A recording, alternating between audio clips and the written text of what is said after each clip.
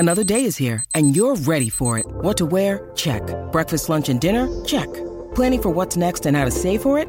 That's where Bank of America can help. For your financial to-dos, Bank of America has experts ready to help get you closer to your goals. Get started at one of our local financial centers or 24/7 in our mobile banking app.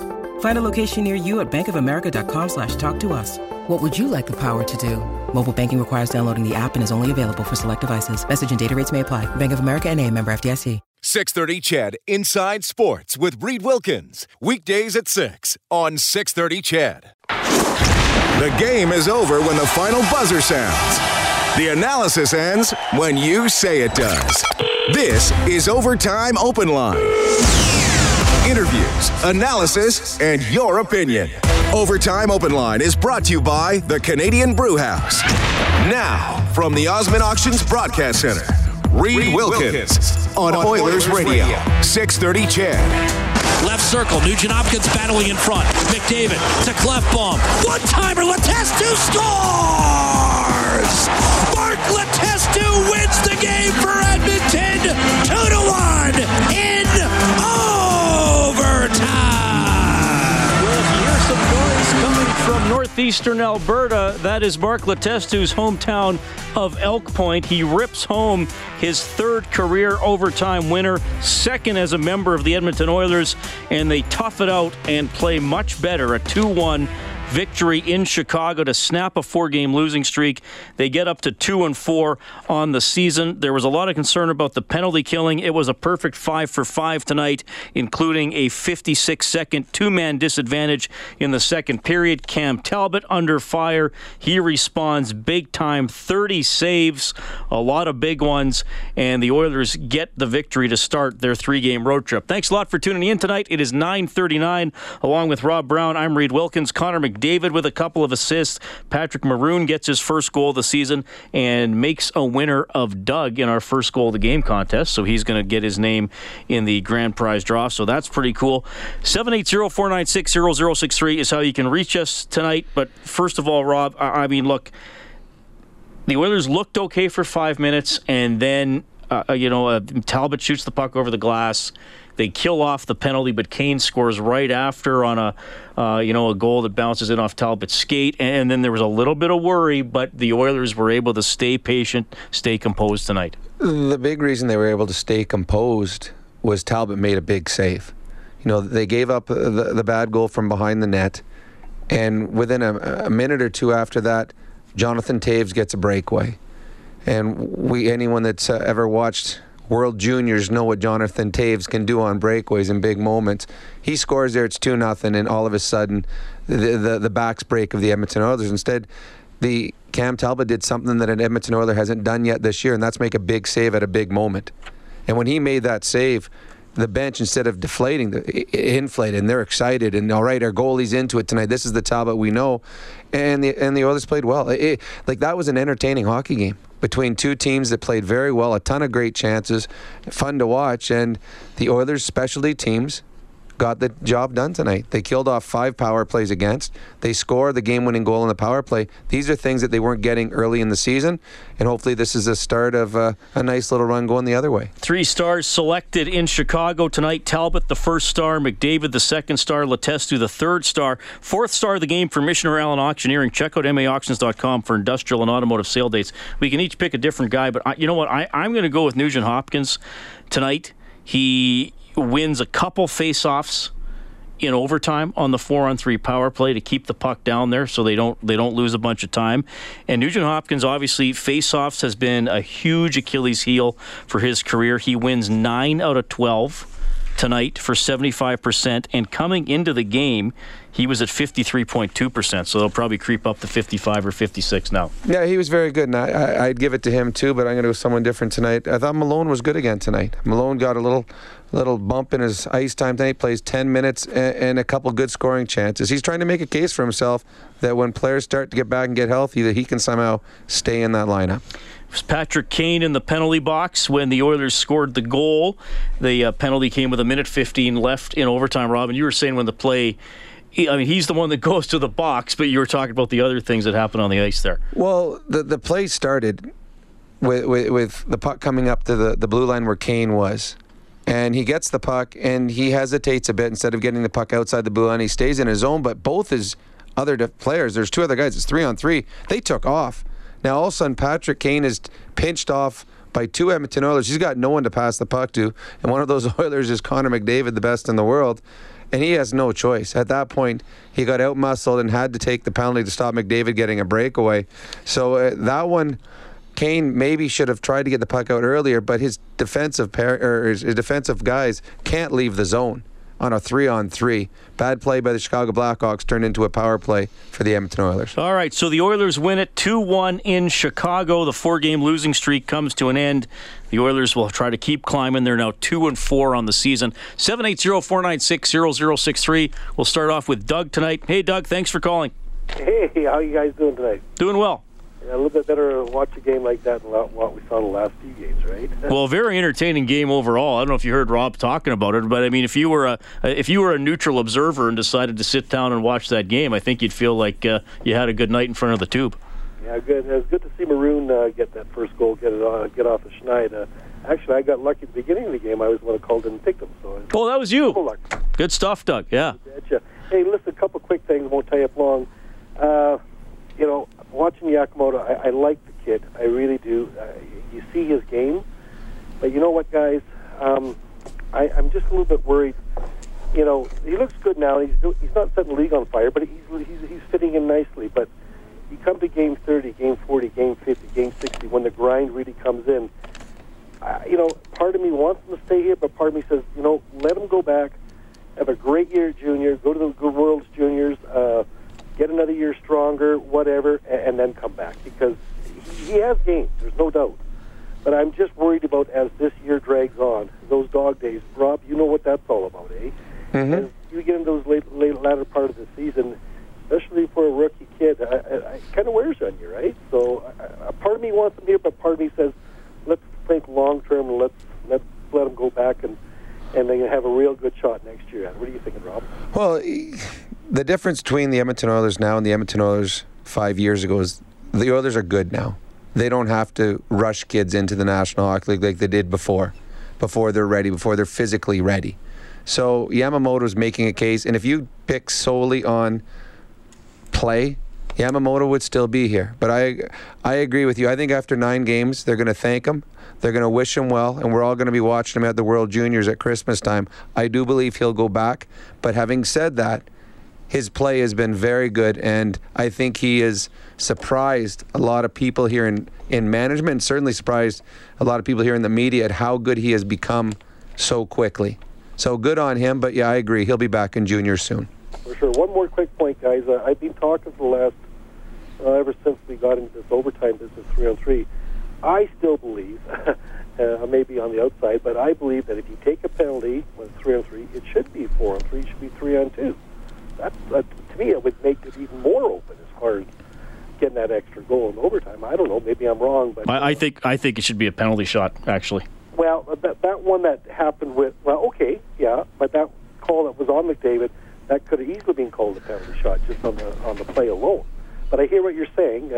You take a penalty on 3-on-3, then yeah, you're right. Maybe it should be a penalty shot. If you don't score, then carry on. I'm always a goal scorer, an offensive player. I'd rather see 3-on-2. I like that. I mean, and if you take another one, it's a 3-on-1. I mean, keep going that way. But I'd be fine if they made that rule change. And I know there's the Patrick Kanes and the Connor McDavids and the Leon Draisaitl's of the world would love to have 3-on-2s in overtime. That would be kind of fun to watch. The Oilers get 2 tonight to beat the Hawks 2-1 in OT. That means a $50 donation to the Juvenile Diabetes Research Foundation from Booster Juice, an oasis of freshness in a fast-paced world. $25 for every Oilers goal this year. They're up to $325. You can also follow that on the Oilers page on 630ched.com. 42-31, the final shots. So, I mean, the Oilers, they came in averaging 41.2 shots per game. So their average will actually go up a little bit, oddly enough. But, it was an entertaining game. I think it was a well-played game. You saw some skill players, McDavid, Taves, Kane, getting a lot of the scoring chances or creating scoring chances. Talbot maybe had to face a few more grade A chances, mostly because of the power plays. I think the Oilers, I thought in the third period, especially though they started getting the puck, in and around Forsberg, trying to get it in around his feet a lot more than they did in the first two periods. Yeah, I think in the first two periods, there was a lot of perimeter shots by the Oilers, and it was one and done. There wasn't a lot of second, third opportunities. And you and I talked about it in the third period watching there, where all of a sudden the Oilers were going D to D on the blue line and getting a shot, and then they'd retrieve the puck and go D to D, and there'd be a shot and a tip and some pushing and shoving in front of the net. They didn't have that through the first 40 minutes. They got better as the game went on. The Blackhawks had a number of great chances, and there was a number of ones that were, just an inch here, an inch there. They had backdoor open nets, but the Oilers did a good job getting sticks in lanes. Cam Talbot did a very good job of getting his stick out, stopping some of the passes going across. And I agree that Talbot had to make the bigger saves, the tougher saves, but I think both goaltenders were excellent tonight in a game that was well played that both coaches are going to be pretty happy with. Talbot looked like the steady, swallow-the-puck goaltender we saw most of last season. Yeah, when Talbot's playing well, it is boring. Because seriously, he comes out, he swallows the puck. If there's a cross ice pass, he's already anticipated, and he's now square to the shooter.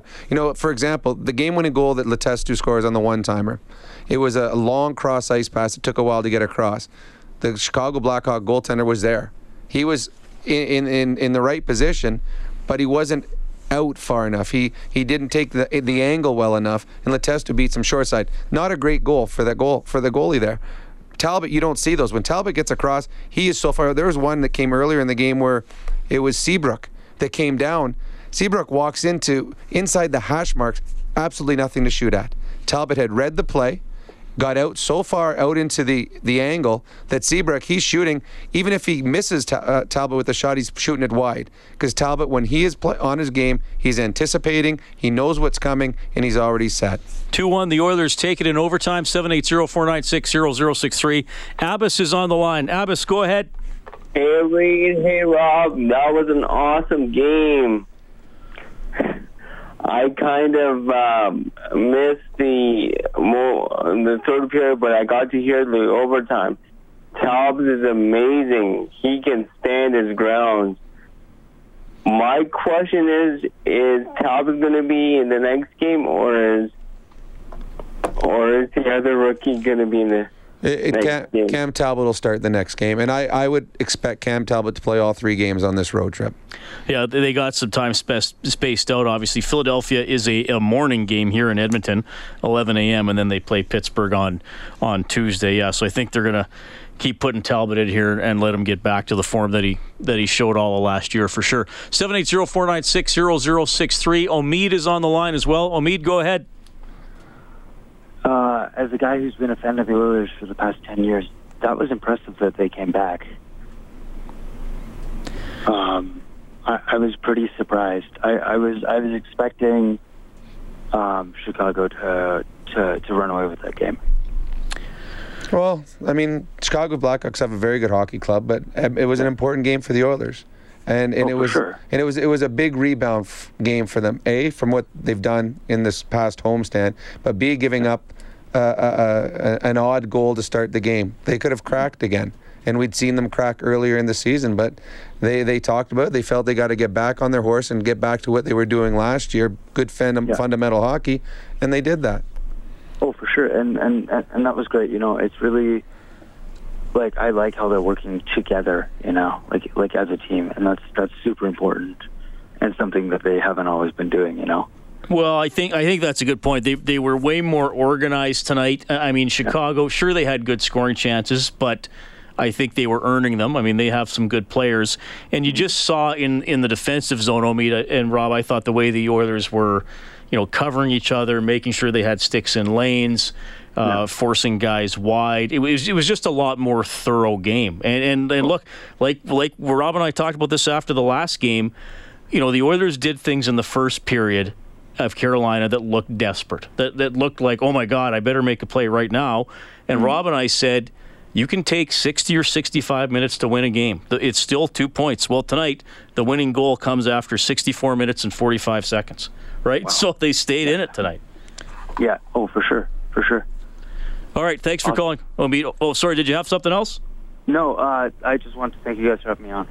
Appreciate it. Thanks for calling. 780-496-0063. I think the composure the Oilers showed tonight is our adjustment of the game for Alberta's chiropractors. Life is the roughest game of all. Feel better, move better, live better with help from your chiropractor. Visit albertachiro.com. And, there were the first 5 minutes, Rob, I thought were good.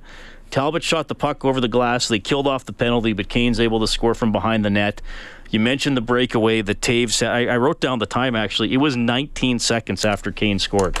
Taves got a breakaway. I mean, it could have been 2 goals in 20 seconds. And Chicago had a lot of pressure after that, and then last 9 minutes of the first period, the Oilers got it back together where maybe they weren't getting great scoring chances, but they got some territory back, and then you started to think like, okay, they're settled into it, then it's under control. Well, this was more of a game that we saw last year by the Oilers, where they find themselves in a little bit of trouble, but their goaltender makes the big saves, and they build off of that. And I think that earlier in the season, they weren't getting the big save, and when they didn't, they didn't pick their goaltender up. Today, their goalie picked them up, and eventually they got the win for him. So it was a textbook game in the National Hockey League. Get good goaltending, get good specialty teams, you can win hockey games, and that's what the Oilers got tonight. All right, we have Steve calling. Steve, are you calling from Chicago? Yeah, I just got out of the game, and wow, it was so exciting. Who are you cheering for? Well, I'm a Hawk fan, and I've been going to Blackhawks games since the early 80s, and I would say that McDavid is more electrifying than Dennis Savard, Jeremy Roenick, Mike Modano. When he picks up the puck and starts skating, the entire arena just stops to watch him.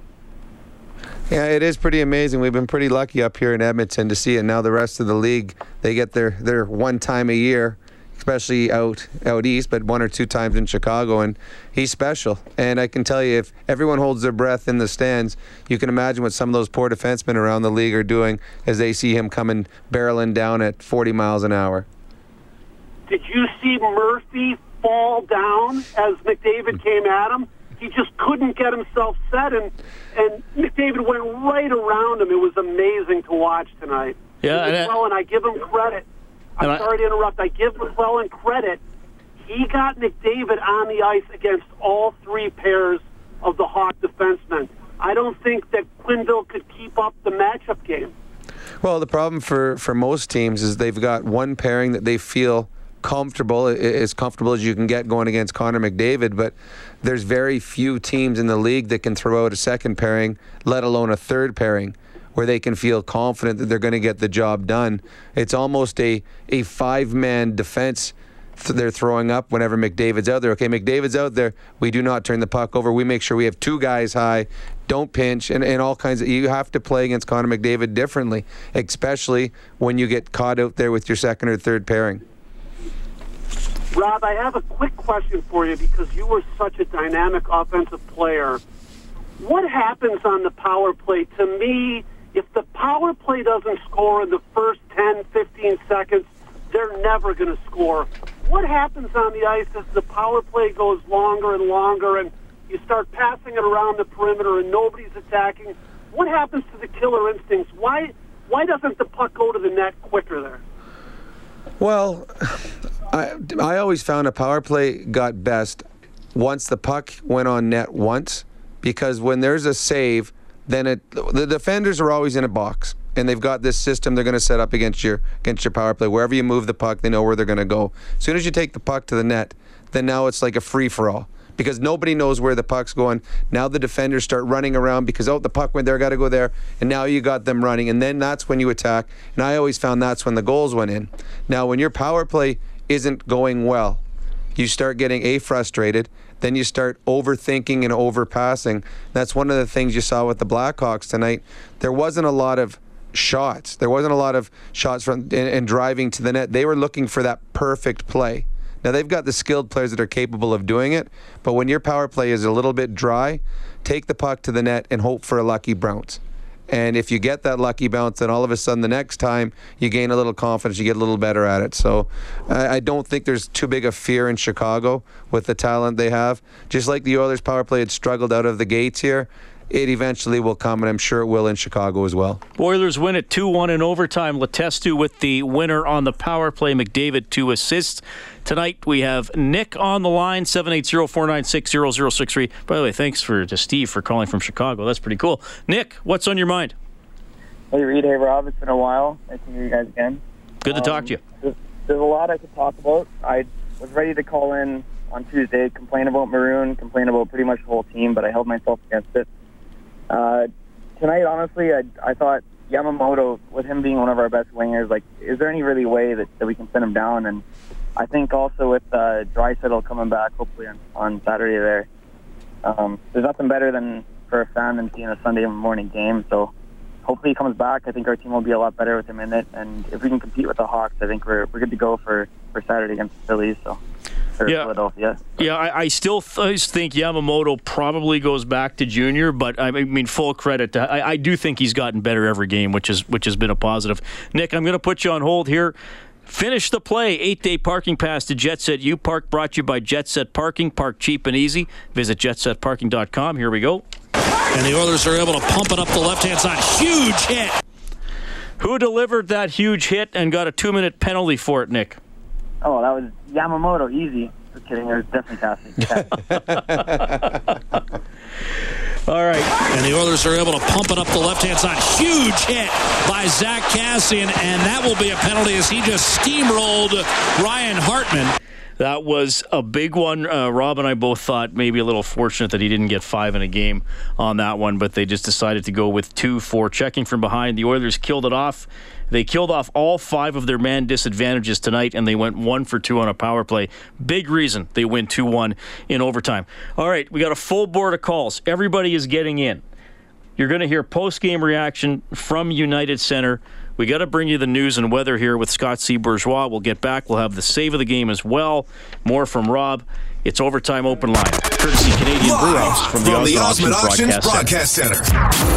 This is the Canadian Brewhouse Overtime Open Line on Oilers Radio. 630 CHED. The long shot by Larson is redirected on net. Now cleared ahead for Taves. A breakaway, and that's towed aside by Cam Talbot. So he comes right back with a gigantic stop there. If it's 2-0 on the first 2 shots, Bob. Cam Talbot, excellent game tonight. That's the save of the game for Armor Insurance.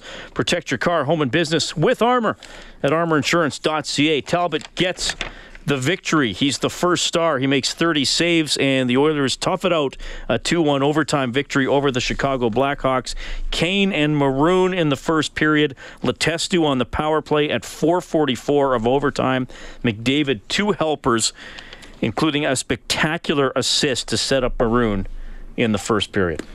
Yeah, it was a night that you needed your best players to be your best players, and tonight they were. McDavid and Talbot were the 2 best players on the ice, and anybody that didn't see the game and want to get a look at what McDavid did, go to any of the local TV station sports shows or go online and you can see Connor McDavid set up one of the nicest goals of the year thus far. 780-496-0063. We have Terry standing by. Terry, good to hear from you. Yeah, good evening, Rob Reed, Terry Turnovoy calling. A few things going on. You guys, I thought you were the best show in town, but unfortunately you're taking second place now to Stauffer. I'm a little biased. I took a couple of university courses with Stauffer back in the day, and you guys unfortunately kept me 30. You don't have respect for a 69-year-old's kidneys. So, well, that sounds about right. You and Bob are the same age, so I can see how you guys went to school together.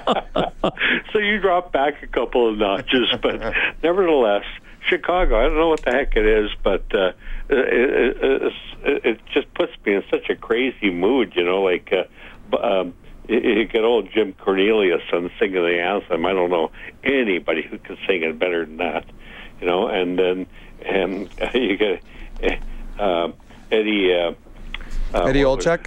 Eddie Olczyk, yes, and good to hear he's well.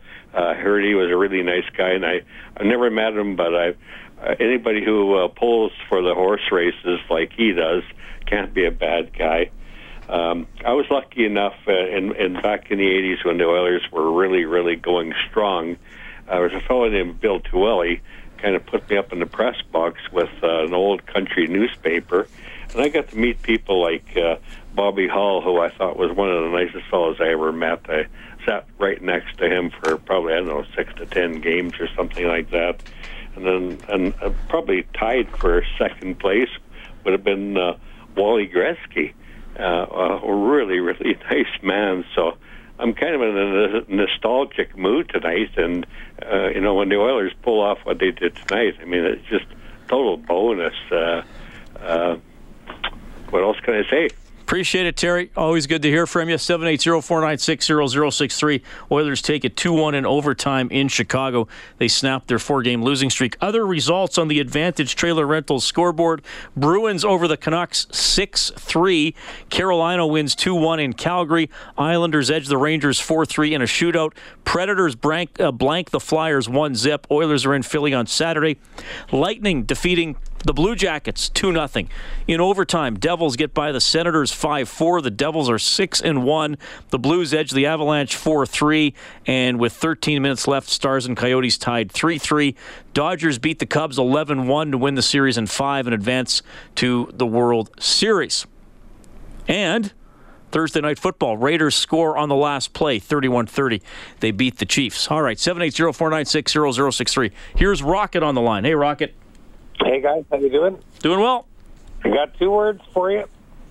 Battle-tested victory. 3 words. Well, there's a hyphen, probably. That's what I think this victory was. It was crucial. It was a battle-tested playoff-type victory. They got everything that they were looking for, from goaltending to players stepping up when they're missing the likes of Draisaitl and the rest of the injuries. I just thought it was like a well-played, true battle-tested playoff-type game, and it was a pleasure to watch. No, it was a good game, and it was a game that was important to the Oilers. 4-game losing streak, pretty daunting road trip ahead of them. And I, from experience, you always want to win the first game on the road trip. It just sets up your road trip nicely. You drop the first one, then you seem to be chasing the rest of the trip. So a big game, and those are the ones when you play against good hockey teams and you beat good hockey teams, especially in their arena, they start to change the mood around your dressing room. You'll walk with a little more swagger in your step. So I think this is a good step for the Oilers, and hopefully it'll carry on into their next game. 2-1, the Oilers take it. A couple of people have been talking about Kyler Yamamoto. 8 shots on goal tonight. He really close, a couple in the third period. We should expand on that a little bit more. I still think he winds up playing for Spokane this year. He's American, so he'd play for the U.S. World Junior team in Buffalo, so that would be exciting. I mean, Rob, I know you always say that you want McDavid and Draisaitl on the same line. Mm-hmm. Obviously, Draisaitl didn't play today, but he should be able to play in Philadelphia on Saturday morning. But the great thing about Yamamoto, I stick with what I've been saying. It's house money with Yamamoto. There's no lose. He has gotten better, I think, with each game. He now has an assist in 3 consecutive games, so good for him to be getting a few points as well. Yeah, I agree. I think he's proved that he's capable of playing. But it's probably better off for him and better off for the Oilers long term for him to get another year in junior. Go down there, star. Be a star in the Western Hockey League. Go play in the World Juniors and get a silver medal. And there you go. But go get bigger, get stronger, work on aspects of your game that you found maybe a little lagging up here at the National Hockey League level, and then come back next year, earn your spot, and then start your career. Having said that, he keeps overachieving. He keeps proving people wrong. He keeps giving himself that one more opportunity, and we'll see where it goes. If the Oilers aren't fully healthy, I would expect to see him in the next game, and we'll go from there. But I agree. I think that Spokane is where he'll be this year, and I believe it'll be a good move for him and the Oilers. 2-1, the Oilers take it. We have Jared on line 2. Jared, good to hear from you, buddy. Go ahead. I just got a couple quick comments and a couple questions for Reed. And I just want a comment first on Cam Talbot.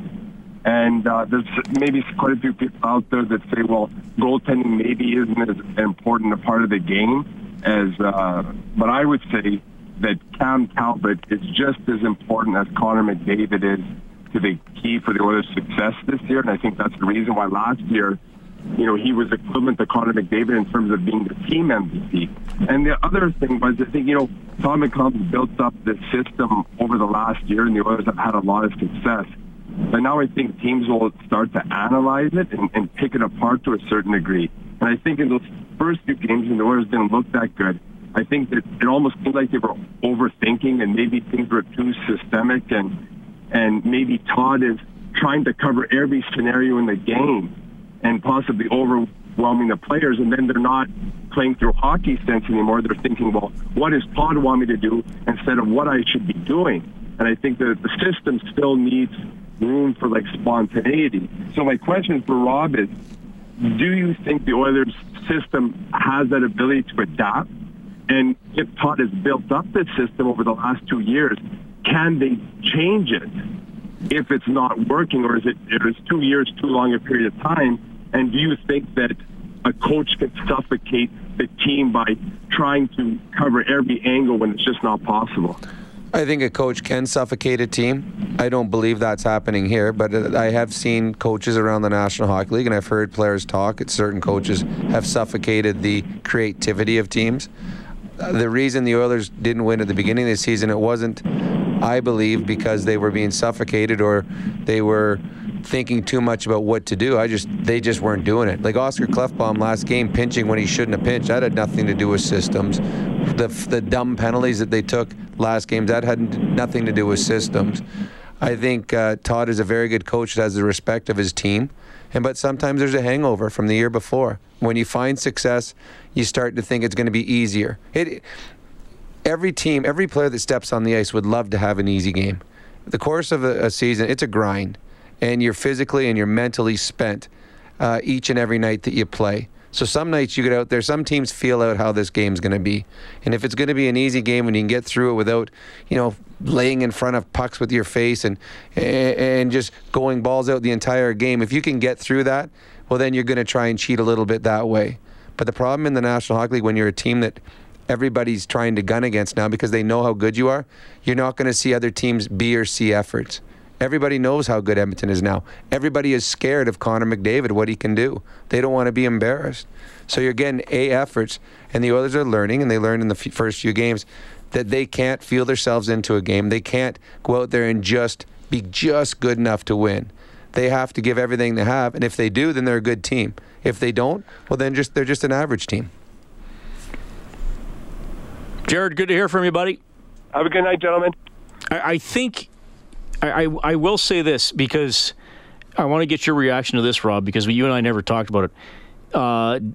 Don Cherry on Hockey Night in Canada and Doug MacLean, former coach and general manager in the NHL on Inside Sports, kind of criticized Todd for singling out the superstars, McDavid and Draisaitl, obviously, after the loss to the Winnipeg Jets. And there were some questions about, those three intense practices. Did he overdo it a little bit? No. Not at all. I've had practices like that the day before a game. I've had practices where there were no pucks for 2 hours, and the next day you got to play. I played for Mike Keenan. We had a lot of those. It's early in the season. The team is still fresh, so I don't think that has anything to do with it. I think if you're going to call a play, and Todd McLellan never calls anyone out and says this guy is awful. I mean, he gives an honest assessment, and if he gives an honest assessment about a Mark Letestu, then he's got to be able to give an honest assessment about Connor McDavid. And I don't think it really bothers a Connor or a Leon or a Cam Talbot, because anything that Todd says publicly, the player already knows. So I had no problem with what he has done, and I had no problem with the practices. And I guarantee you, the players were expecting the practices that they got. Well, that's true. 10-17, Oilers win 2-1 in overtime. Cam's up next on the line. We got a full board of calls. We will talk to all of you tonight. Canadian Brewhouse Overtime Open Line from the Osmond Auctions Broadcast Center. Open Line. Now, from the Osmond Auctions Broadcast Center, Reed Wilkins on Oilers Radio, 630 CHED. Off the draw, here's Yamamoto looking for Connor McDavid. Turns, waits, backdoor, what a feed! And Patrick Maroon taps it home for the equalizer.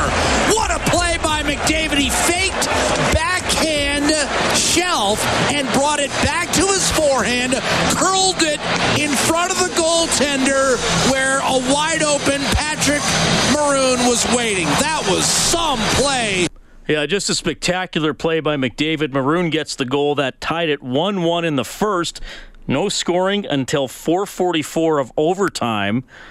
Letestu, power play, game winner. Oilers take down Chicago 2-1. Good game tonight. Talbot very good. Oilers outshoot Chicago 42-31.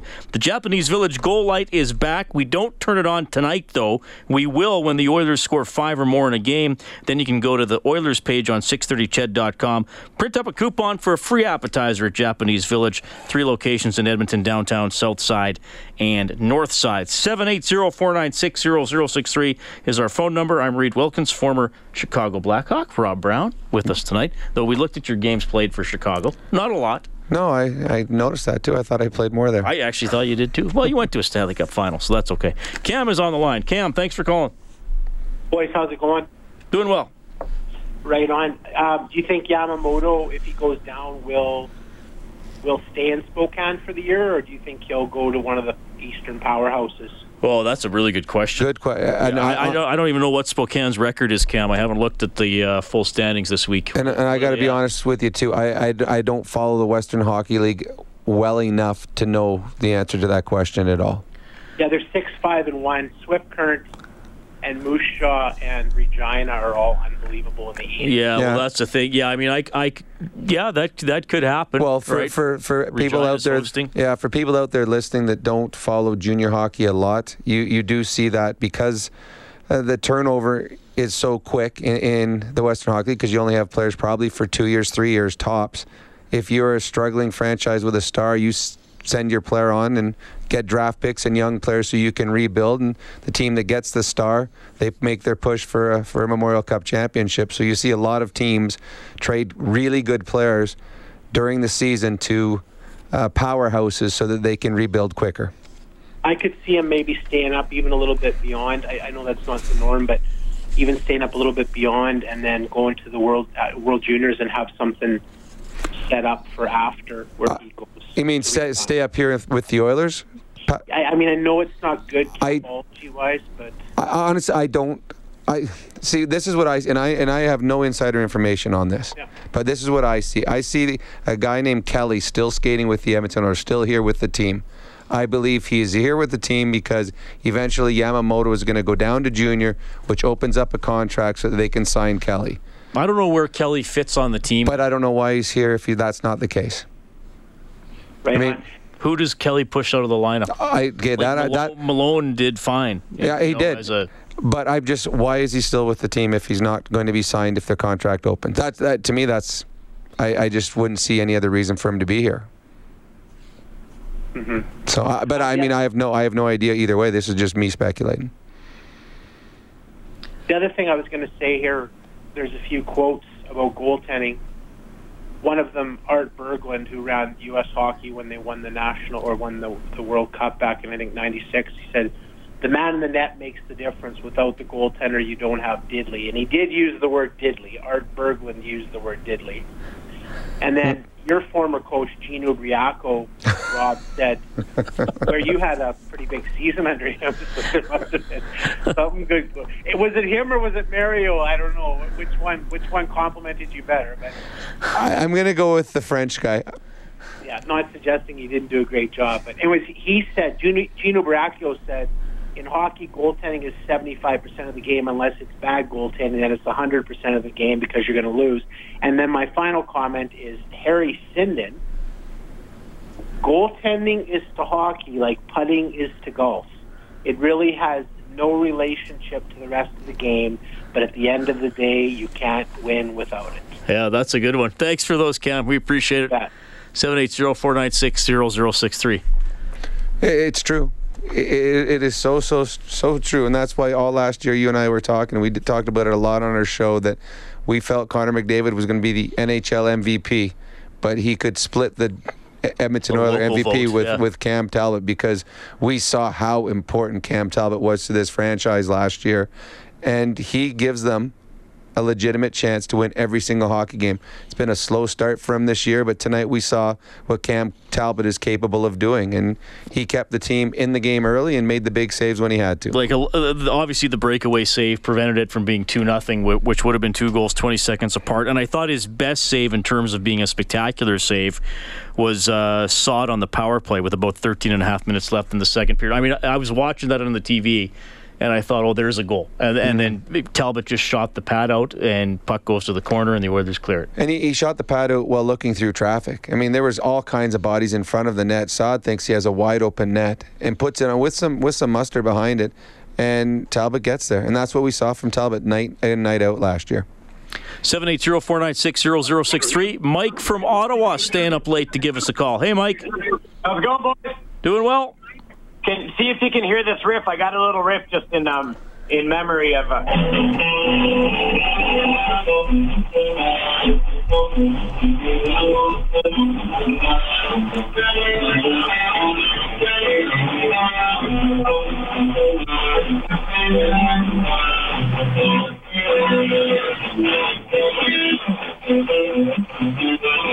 Wow, we got live music on the show. That's incredible.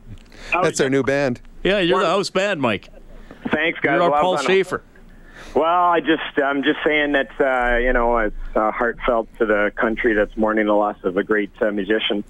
So, but tonight, wow, what a game! What a game! Like, holy jeez, I was playing my PlayStation 4 game. The NHL 18 came out with McDavid on the front, and they have to put an extra button for the McDavid move where you're skating backwards, and somehow you do a spinorama, and then you pass it tape to tape over to Maroon, who's just sitting there saying, here it is. And wait for McDavid to pump up his teammates, and also pretty good game tonight. Yamamoto is just playing amazing, too, so. Yeah, for sure, Mike. Thanks for the riff, buddy. We appreciate it. Yeah, we love you, Gord. Have a good night, boys. All right. Mike from Ottawa checking in, 780-496-0063. By the way, if you want to hear an amazing story about Gord Downie and the Tragically Hip, go to the Inside Sports podcast on iTunes or the Inside Sports page on 630ched.com and listen to Rob Brown late in the first hour yesterday. An incredible story you had for me there, Rob. Okay, well, yeah, I mean, fans are excited, which is nice. They snapped the 4-game streak. They play the way they want to play. You're not. Here's the thing about, and we're going to get everybody on the phone lines. I know a lot of people are still calling. You can't expect a blowout. You can't expect what the Dodgers did to the Cubs tonight. I mean, we had the end of the NFL game on. It came down to the last play, I think 4 times, because there kept being penalties on the last play. But if you go in there and you play well, sometimes you might catch a team on an off night and you might coast to victory. But you have to have the mentality that this is going to be difficult. And as Todd said, you have to have the mentality that this might be the shift that decides the game. So you better take care of it. Yeah, and tonight they did, more so than they had any time this year. And they were playing a Blackhawk team that I thought played well as well. They came out and they had their opportunities. The Oilers withstood that. They got good goaltending, good penalty killing. And little things that happen in the game. The Oilers have a power play at the end of the game to win a game. And Ryan Nugent-Hopkins, who has not been good in the circle his entire career in Edmonton, wins face-off after face-off and he's going against Taves in the offensive zone. When you do that, all of a sudden you have puck set up 4-on-3.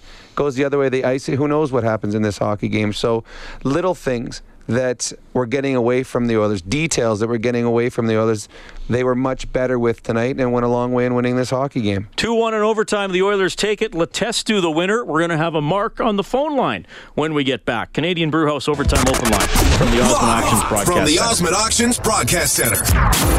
This is the Canadian Brewhouse Overtime Open Line on Oilers Radio. 630 CHED.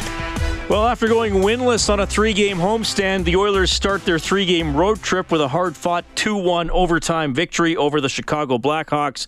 Kane, Maroon, and Letestu, the goal scorers. McDavid, a couple of helpers. Klefbom and Yamamoto also had assists for your Edmonton Oilers. Along with Rob Brown, I'm Reed Wilkins. Thanks a lot for tuning in. It's 10:33, 780-496-0063. We have Mark on the line. Hi, Mark. Good evening, gentlemen. Anyways, great show, guys. A long-time listener, first-time caller. Just want to, first of all, thank Rob, being the participant in research and concussion cause. Great stuff. Anyways, after first goal, or the only goal that Talbot let in, I thought, oh my gosh, he might cave in, but he stood his ground, and it was awesome that he held his composure and held our team. I thought the entire team played really well. We finally gelled, and to come out with the win in a windy city, it's just going to be awesome for forward moving. So, thank you. Yeah, no, appreciate it, Mark. Thanks a lot for listening. And he makes a good point. I mean, that first goal goes in. It was kind of a funny one. I mean, I don't know. I know when a goal goes in from behind the net, you think, well, the goalie should have had it. It was kind of a fluttering puck into the crease, hits Talbot's skate, bounces in. But then how he reacted and the whole team reacted, Rob, and that's I even when a team gets a shutout, I haven't seen a team ever play a perfect game in the NHL. No. Bad things are going to happen. Challenging things are going to happen. And today, when it came to that goal, when it came to a couple of penalties, and I thought the Oilers took a couple borderline bad. Well, one was really bad. A couple others were maybe avoidable. They reacted well. They took care of it. They didn't sink. Well, you want to see what a response is when something bad happens. And that first goal was not a good goal. And Cam Talbot, who has struggled as of late, bounces back and was exceptional the rest of the night. So all goalies let in goals they wish they had back. It's how they respond to them. And tonight, Cam Talbot responded perfectly. He winds up making 30 saves to lead the Oilers to victory. We have Alan on line 4. Alan, you're on with Rob and Reed. Hey, guys. I just wanted to talk about Maroon and Malone. I thought that Maroon finally found his passion that he had last year for this game, and hopefully it continues. And I wanted your thoughts on that. And Malone's consistent play, I thought that really played a factor in the game as well. And I wanted to ask Rob Brown, have you ever been called out by the coach publicly? That's all. Thanks. Thank you. Trying to think publicly. Yeah, I know Daryl Sutter had said some things before. I've been called out. Actually, getting called out publicly isn't as bad as long as it's not so stupid. Getting called out in front of your teammates, that's the one that hurts because it's in front of your peers. And I have had that happen before, and it's tough. I've never had anything that I've read in the newspaper where I'm like fighting mad because I can't believe he said that about me. For the most part, and with Todd McClellan when he said, "If I've had coach, he's not good enough."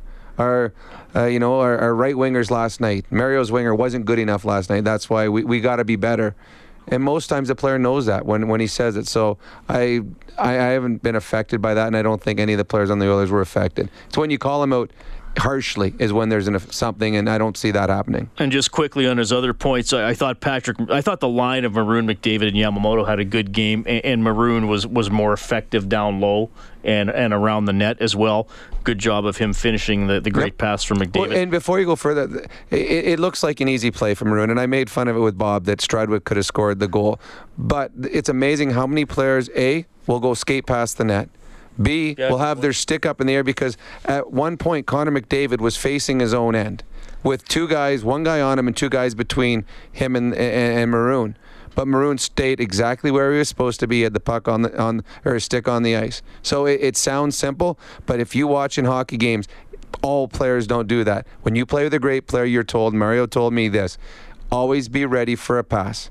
Even when it looks like it can't get there, I can get it there. And that's what you saw with the McDavid pass to Maroon. Malone played .956. He went 5 out of 9 in the face-off circle.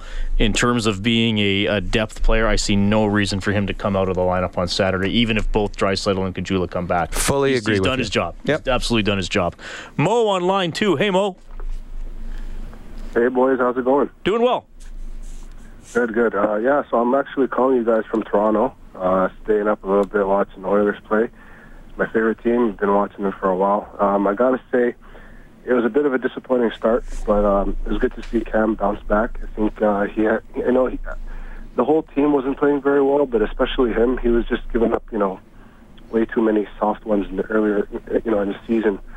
But I think tonight I was really impressed by, obviously, Nugent Hopkins. I think he played really well. Yamamoto, I don't see it. I know you guys say he's probably going to go down, but to be honest, I mean, he's the only winger that has that much talent and speed on the wings. I really think it would be a mistake for the others to send him down. And, McDavid, he just imposed his will on the blue line tonight of Chicago. It was just a really good effort, and I honestly have a good feeling about this. The rest of this road trip, I think they can take both games in Pennsylvania, boys.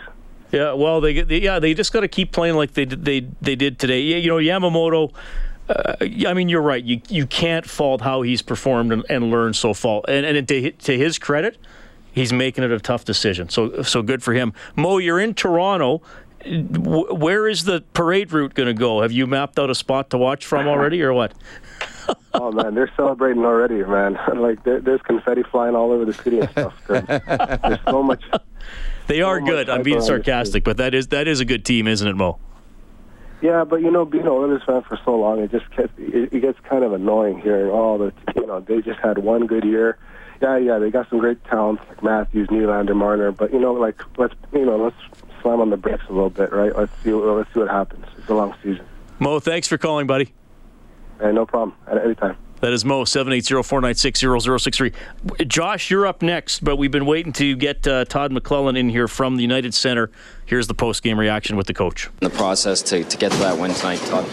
Well, we had to put a lot of work into it, which was a good sign for our team, and I thought we played fairly well on both sides of the puck. We're one of the most difficult teams in the league to play against and to check because they're so creative. They create a lot of space and time, and we were able to do that, not perfectly, but well enough to win. And our special teams, we finally ended up on the front end of that for the first time this season and won us a game. How about Cam bouncing back after a nasty goal to start, and to see him come out and have that performance? How reassuring is that as well? It was very impressive. He could have cracked after giving up the first one, obviously, on the first shot, and one he'd probably like to have back. But after that, he made some tremendous saves. He really gave us a chance. I thought he looked more like he did most of last year, and our team looked a little better than it did in the past few games, and maybe it all goes together. It won't mean as much if you don't continue it, but just having the weight off your shoulders and maybe just being able to play hockey helpful for your guys. We're not out of the crap by any means. We're still digging the sand off our bodies, and we've got to keep going. And if we come up with a poor effort, shame on us in Philly. It doesn't mean we're going to win the game, but the commitment level has to stay where it's been the last little bit here, and we've got to keep digging our way out. Did this team look like the team you envisioned tonight? Did they do the small things you talk about, the executions? Does this look more like a team you want? Better, yeah, certainly better.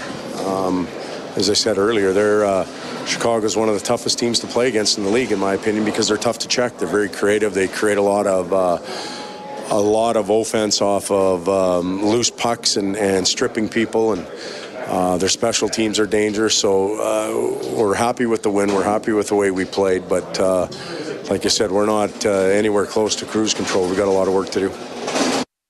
Well, they got to keep working. I mean, they've played 2 committed games. They won them both. And look, they easily could have got out of Chicago with just 1 point tonight. Mm-hmm. It would have been more disappointing. But I mean, that's what's frustrating me about the previous 4 games is there are nights you're going to play really well and lose. Yep.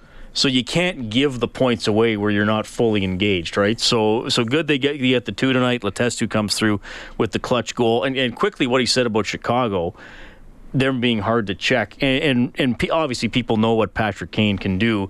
And to me, it's even more evident when you and I see Chicago play live. Yes. I mean, he is so good where he flies up the wing and he gets across the blue line, and then you think, oh, he's got nowhere to go. And then he cuts in the middle and all of a sudden he's by himself. And you're like, wait a minute, there was just a defenseman right on him, and now he's got like 15 feet of room to make a play. He's so good at that. He's one of my favorite players to watch play because he's just so creative, and he makes things out of nothing. And it's hard defending him because you don't want to commit and get too close because then he's by you. And you don't want to give him too much room because he's going to make the pass through you.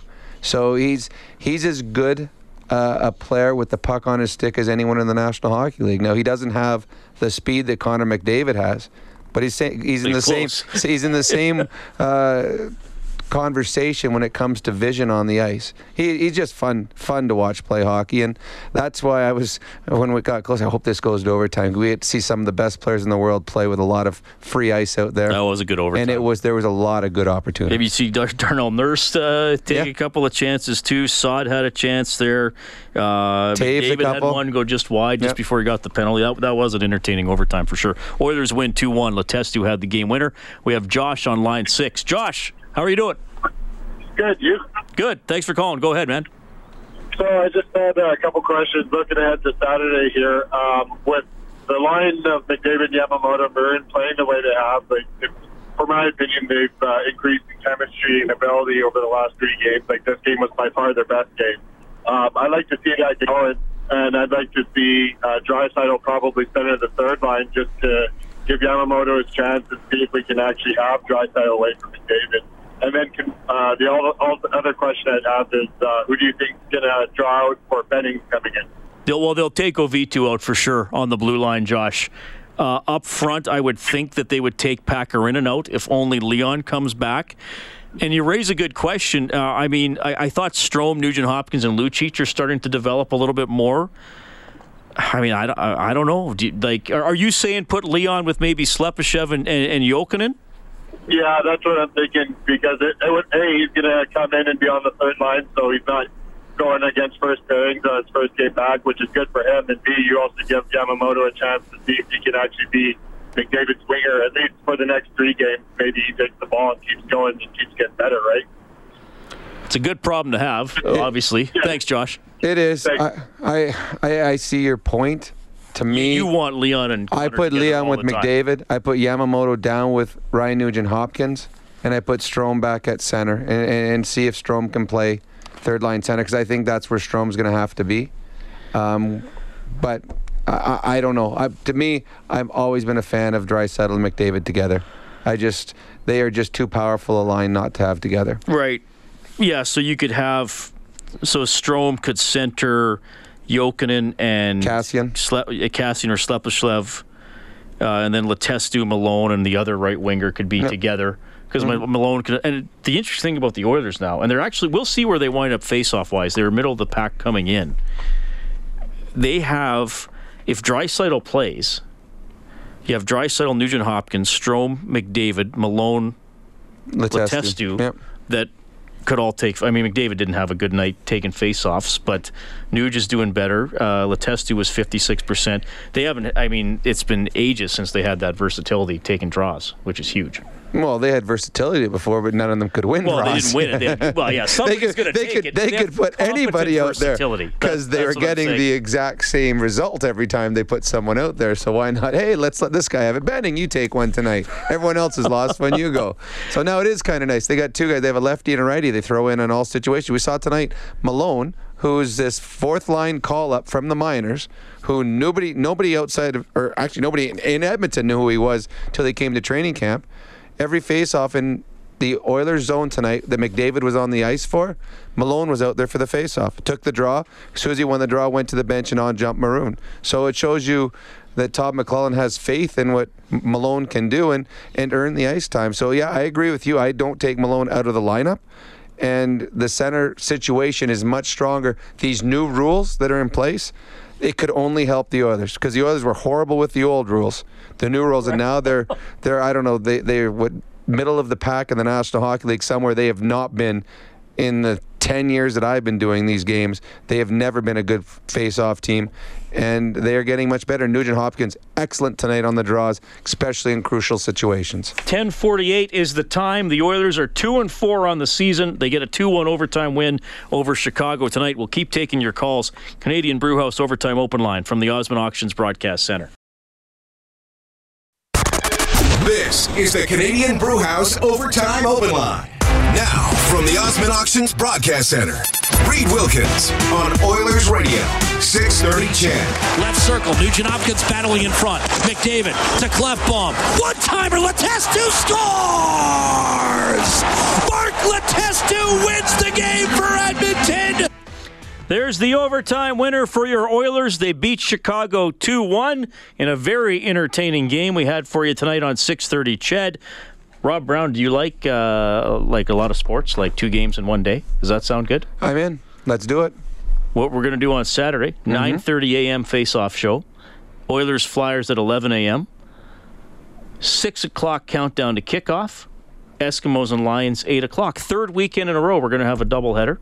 This time, the Oilers go first. Eskimos went first last time's out. Sounds like a fun day. Yeah. That's a full one. That'll be good. Eskimos I'm ready. trying to win their third in a row. Oilers will be trying to win their second in a row. They win 2-1 over Chicago. 780-496-0063. We have Siv on line 5. Hey, thanks a lot for calling. Hey, guys. How's it going? Good. Did I say your name right? Yeah, Siv, S-I-V. Okay, perfect. What's on your mind, man? Hey, just wanted to get your guys' opinion on Darnell Nurse. I think this is a really critical year for him because if he's not in the top 4 by the end of this year, could we really ever see him being a top 4 defenseman? I mean, he'll have about, I think, 175, 200 NHL games under his belt by the end of this year. And I know there's a lot of talk about his skating ability, his battle level, his compete, and that's clearly evident when he's playing. But, I mean, offensively, I don't know how much there is there. And his passing-wise, I don't see him making the clean, crisp pass out of the zone as often as I'd like to see. What do you think are realistic expectations for him? And do you ever see him kind of developing into that left shot Adam Larson type, or where do you guys see him going? Wow, that's a really good question. A lot there. I don't see him being a top 4 this year. I don't, because once Sekera's back, they have their top 4. And then the third pairing will be Nurse and Benning, which will be a very solid third pairing, something that you feel pretty comfortable with.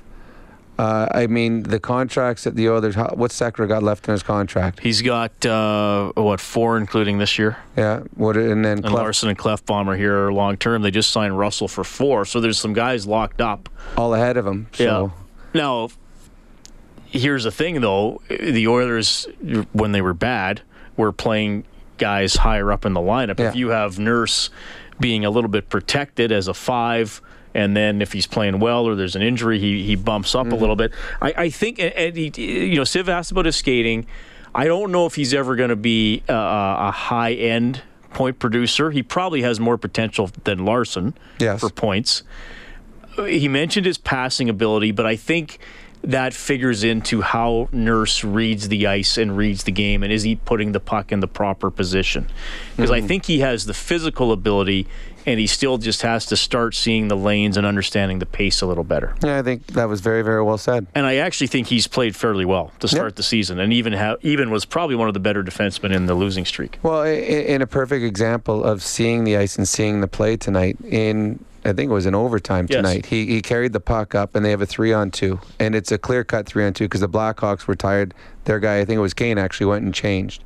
So Nurse comes across the blue line, gets to where the ringette line would be on a normal minor hockey rink. He gets there. He's got Connor McDavid behind him wide open. Wide open. Best player in the world who's having an incredible game. He doesn't look back there to get him the puck. Instead, he tries going down, wrap around. You've got Connor McDavid on the ice, you find him. Especially on a 3-on-2 when he's open. And he'll make you look good. So there's something just seeing the game. So I think Darnell Nurse is still learning the game, learning to find his vision at the National Hockey League level. And I think if he's ever going to become a top pairing or a second pairing effective player, that is the thing right there. It's got to get better, and that's his vision on the ice. Yeah, a really good call there from Siv. 780-496-0063. Before we take more of your phone calls, the first start tonight, the winning goaltender, Cam Talbot. What goes through your mind before, and then when maybe Taze is storming down on a breakaway a couple times? Yeah, I mean, those happen pretty quick. I mean, those guys don't need any help scoring goals, that's for sure, especially from below the goal line. So it wasn't the way I wanted to start the game, given the way the last game went, but I made the big save on Taves there, and another one on Keith's back door, and just kind of got my confidence back up, and just kind of settled down from there.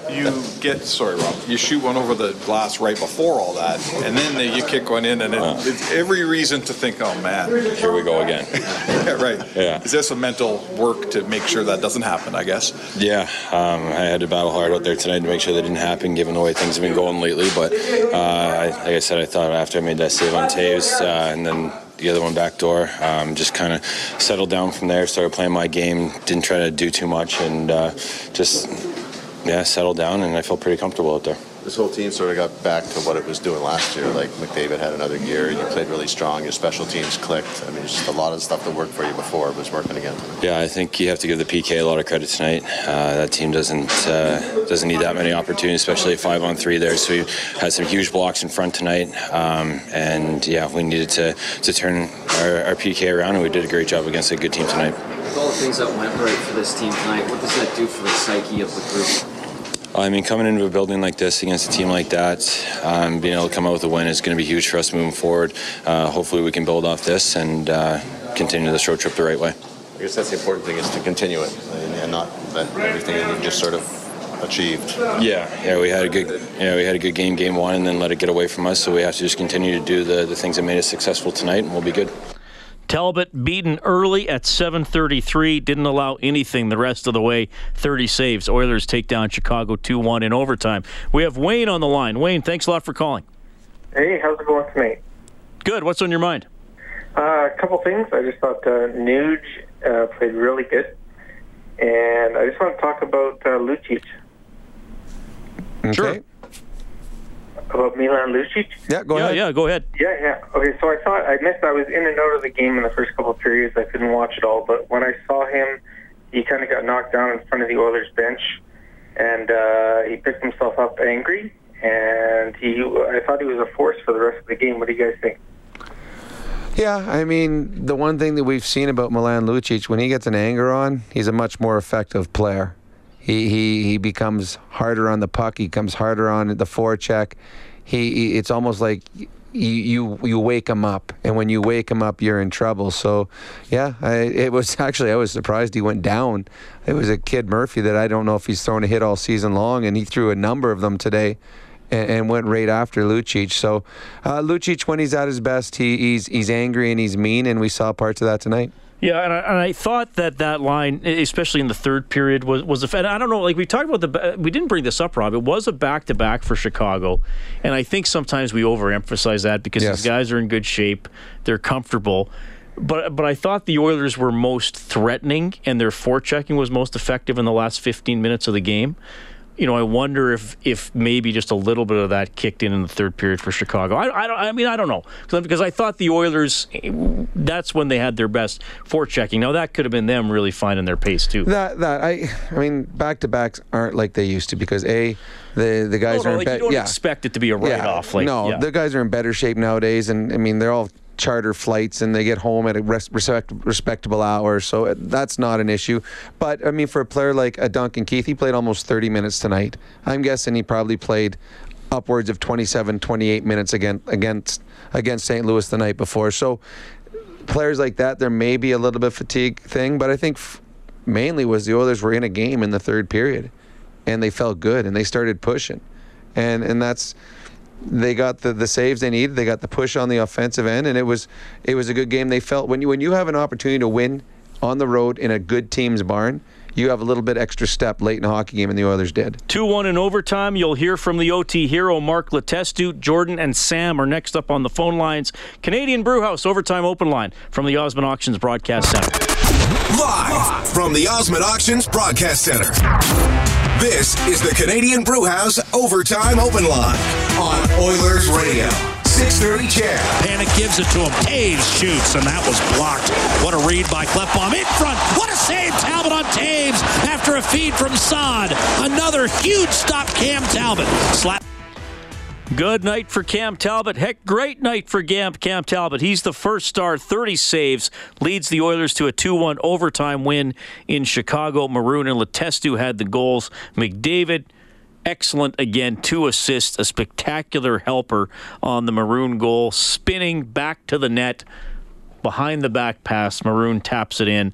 That tied it. Letestu wins it on the power play in overtime. Draisaitl, Caggiula, and Benning didn't play. Jujhar Khaira was a healthy scratch. Draisaitl and Benning, pretty optimistic they'll return Saturday in Philadelphia, and Caggiula could be back as well, which will make for some difficult lineup decisions, I suppose, for the head coach, but that's usually not a bad thing. No, that's a good thing. Decisions. If they've had difficult decisions here before in the dark days where they tried to find 20 guys that they wanted in the lineup. Now they've got extras that are capable of playing, but guys are playing well in front of them. So 2-1, the Oilers take it. 780-496-0063. I'm Reed Wilkins along with Rob Brown. We have Jordan on the line. Jordan, thanks for calling. Hey, guys. Yeah, just riffing on that quickly, I have a comment about Nurse and then a couple questions for both of you. I feel like we're golden if we can have Nurse as our, 5/4D and get him on another bridge. And I think the mark of any good contending hockey team is when you have players on every line and every position that in a pinch or a good stretch of time, if injuries or whatever occurs, can play up in the line ahead of them. So that's great if we can hang on. It's not a problem if in a few years he's still on the third pair, from my point of view. And then the question for both of you is, as far as the roster, people who are on our team right now who weren't here in the spring, like who's impressed you the most so far and why? Good question. Who has the best chance of kind of being an impact player next spring? And in the short term, what do you do with Drake and Leon? Well, Yamamoto's probably impressed me the most, I guess. Who are new Oilers that played tonight? Yamamoto, Strome, Ovitu, Jokinen, Ovitu. Yamamoto's the best by far. I mean, I think Malone is impressive simply because I didn't think we would... In a different way. He's got a specific role. Yeah, but I didn't expect to see him with an Edmonton Oilers jersey on in the regular season when he was signed. So to have him up here and being effective and taking big face-offs at the right time, it is. And I liked his point, too, about Nurse and being a 4-5. And you're a good team if Darnell Nurse is in your third pairing of defense. You're a good hockey club with a strong back end. So there's nothing wrong with Darnell Nurse being in your third pairing this season. It means you're going to be a pretty good hockey club. Jordan, and I think if Draisaitl plays Saturday, I think Pakarinen comes out. If Caggiula also comes in, I'm not sure. I'm really not sure. I mean, I don't think Malone deserves to be pulled out. It's not always who deserves. No, true. Unfortunately, yeah. But you're right. It's a good problem to have for Todd McLellan, and it also the fact that Malone played well enough tonight. If Caggiula needs an extra couple days, because missing the game on Saturday gives them another 3 days, because Saturday, Sunday might 4 days because they don't play till Tuesday. So whatever their health concerns are, maybe a couple extra days they bought because they won a game in Chicago and some of their depth players played better than they had been. Who would you take out, Jordan? It's a tough one. I think Caggiula didn't have a great start to the season, so I'm curious to see how these battles shake out for kind of the bottom nine, I guess, so to speak, right? Because you have Slep, even like Khaira looked good. I think given another chance he could stick around, and like Pakarinen, like he has that edge that he took that hit and was still involved in the play. So I don't know. It's tough. I'm glad I don't make the call. Yeah, appreciate it, Jordan. Thanks for calling.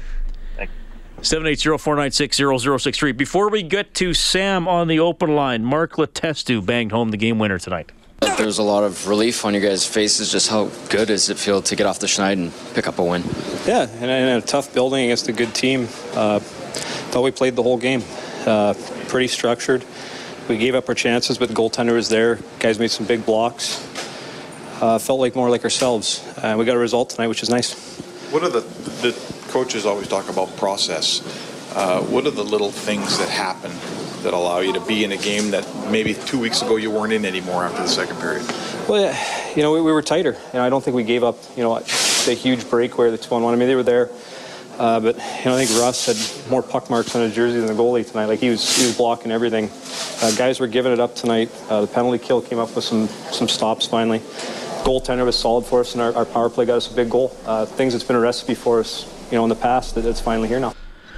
That's Mark Letestu. Quick comments from him talking to Tom Gazzola from Oilers TV. As a team, the Oilers with 23 blocked shots tonight, 12 blocked by the Chicago Blackhawks. And that's another thing. You just notice the positioning and defensive commitment by the Oilers that was lacking in the last few games.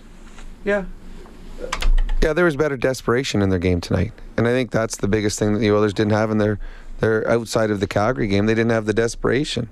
There was an expectation that they were going to win hockey games, but they didn't play desperate. They didn't play hungry. Tonight they were much better in that, and I love the fact that Mark pointed out Russell tonight, and it's true. Every time Russell was on the ice, we could hear the announcers going, another block shot by Russell. He got in front of everything. So those are little things that help you win hockey games, and the Oilers did more of those tonight than they had in the previous 4. All right, we have Sam on line 2. Sam, thanks for calling. Go ahead. Yeah, thanks, guys. How are you doing tonight? Doing great. Good. I think it's a good game, and I think, we have to, I think it's interesting when we go on the road, and then you have a challenge against somebody you're not supposed to beat, but you're beating all the guys you're supposed to beat. It's kind of, when you watch, you get mad sometimes, but I think the defenseman was good. Nurse was good. Even Vito, how you say, and you don't notice him that much. That's a good thing for a defenseman. Even Greiba, I thought, play good. Our defense getting better, but you know who I think is very good? He's one of the best guys. Mr. Rob Brown, you say sometimes about Ryan Nugent-Thompson. He's in face-off. Well, like I tell you, he was very good tonight. What do you think about him? Yeah, the absolutely, Nuge. Sam. Yeah, he had a strong game tonight, the Nuge. And this is a big season for Ryan Nugent-Hopkins. I don't think he's happy with the way his year went last year. The expectations have been high for a number of years for him. And the Oilers would love for him to be able to take a line and run a line and be a productive line in both ends.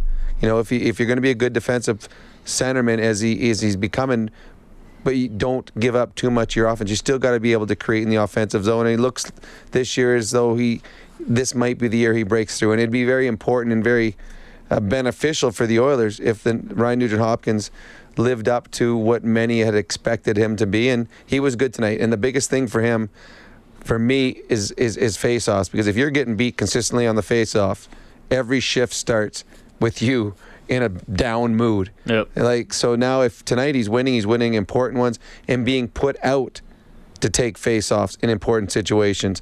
So that was key, and he was a key player in tonight's victory. Oilers take it 2-1 in overtime. We have Robert on line 3. Hey, Robert.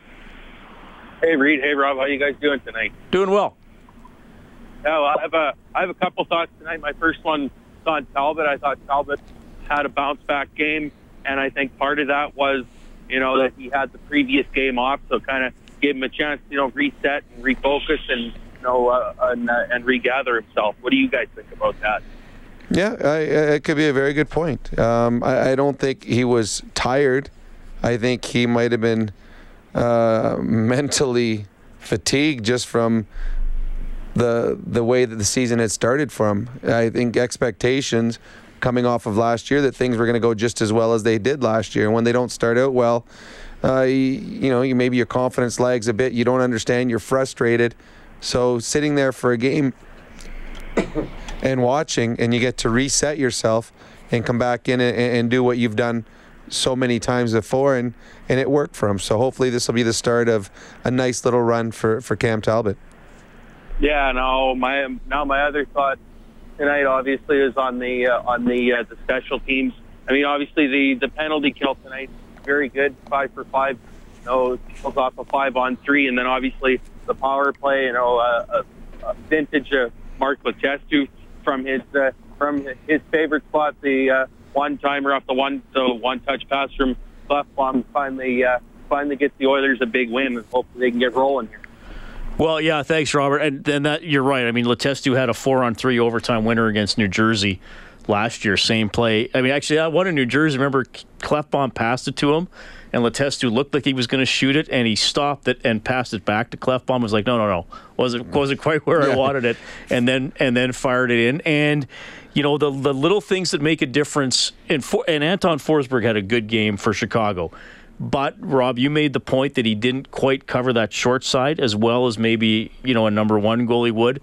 And he also could have made a better play to clear the puck about 20 seconds prior. Yeah, he went behind the net and he stopped the puck. And it was weird. And it's really hard when a goalie has the puck, you don't know where to go. Do you go after him? You cover the boards, especially when there's only 4 of you out there. And all the Oilers scattered, and they all went to the boards to protect the boards. And he could have just passed it to Keith and or Seabrook, who were both standing beside him. They would have took the puck, shot it down the middle, and probably would have killed the rest of the overtime period, because there's only 25, 30 seconds left when all this happened. But instead, he, and Bob and Jack talk about, he likes to play the puck, and he rimmed it around. And a great job by Ryan Nugent-Hopkins, another good play by him tonight, of getting to the boards and keeping the puck in.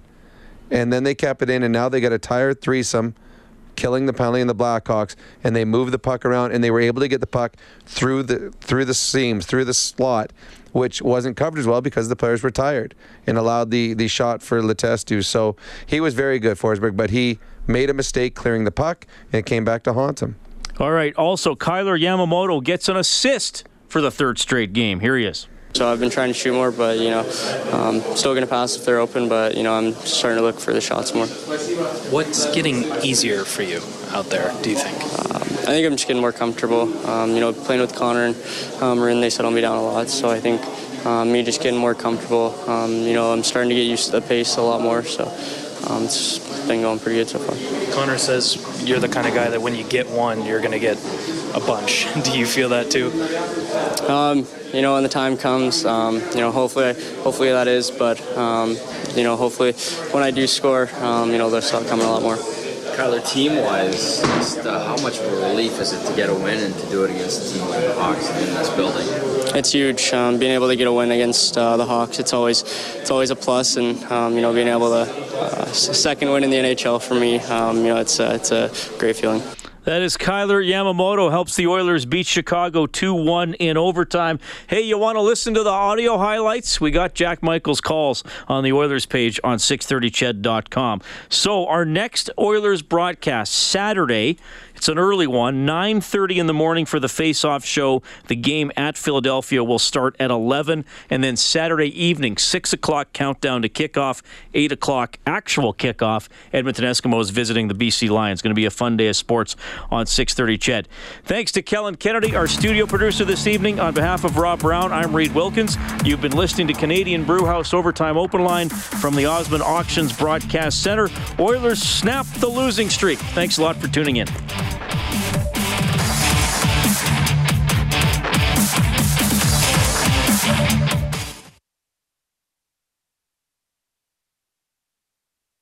.630 Ched Inside Sports with Reed Wilkins. Weekdays at 6 on 630 Ched.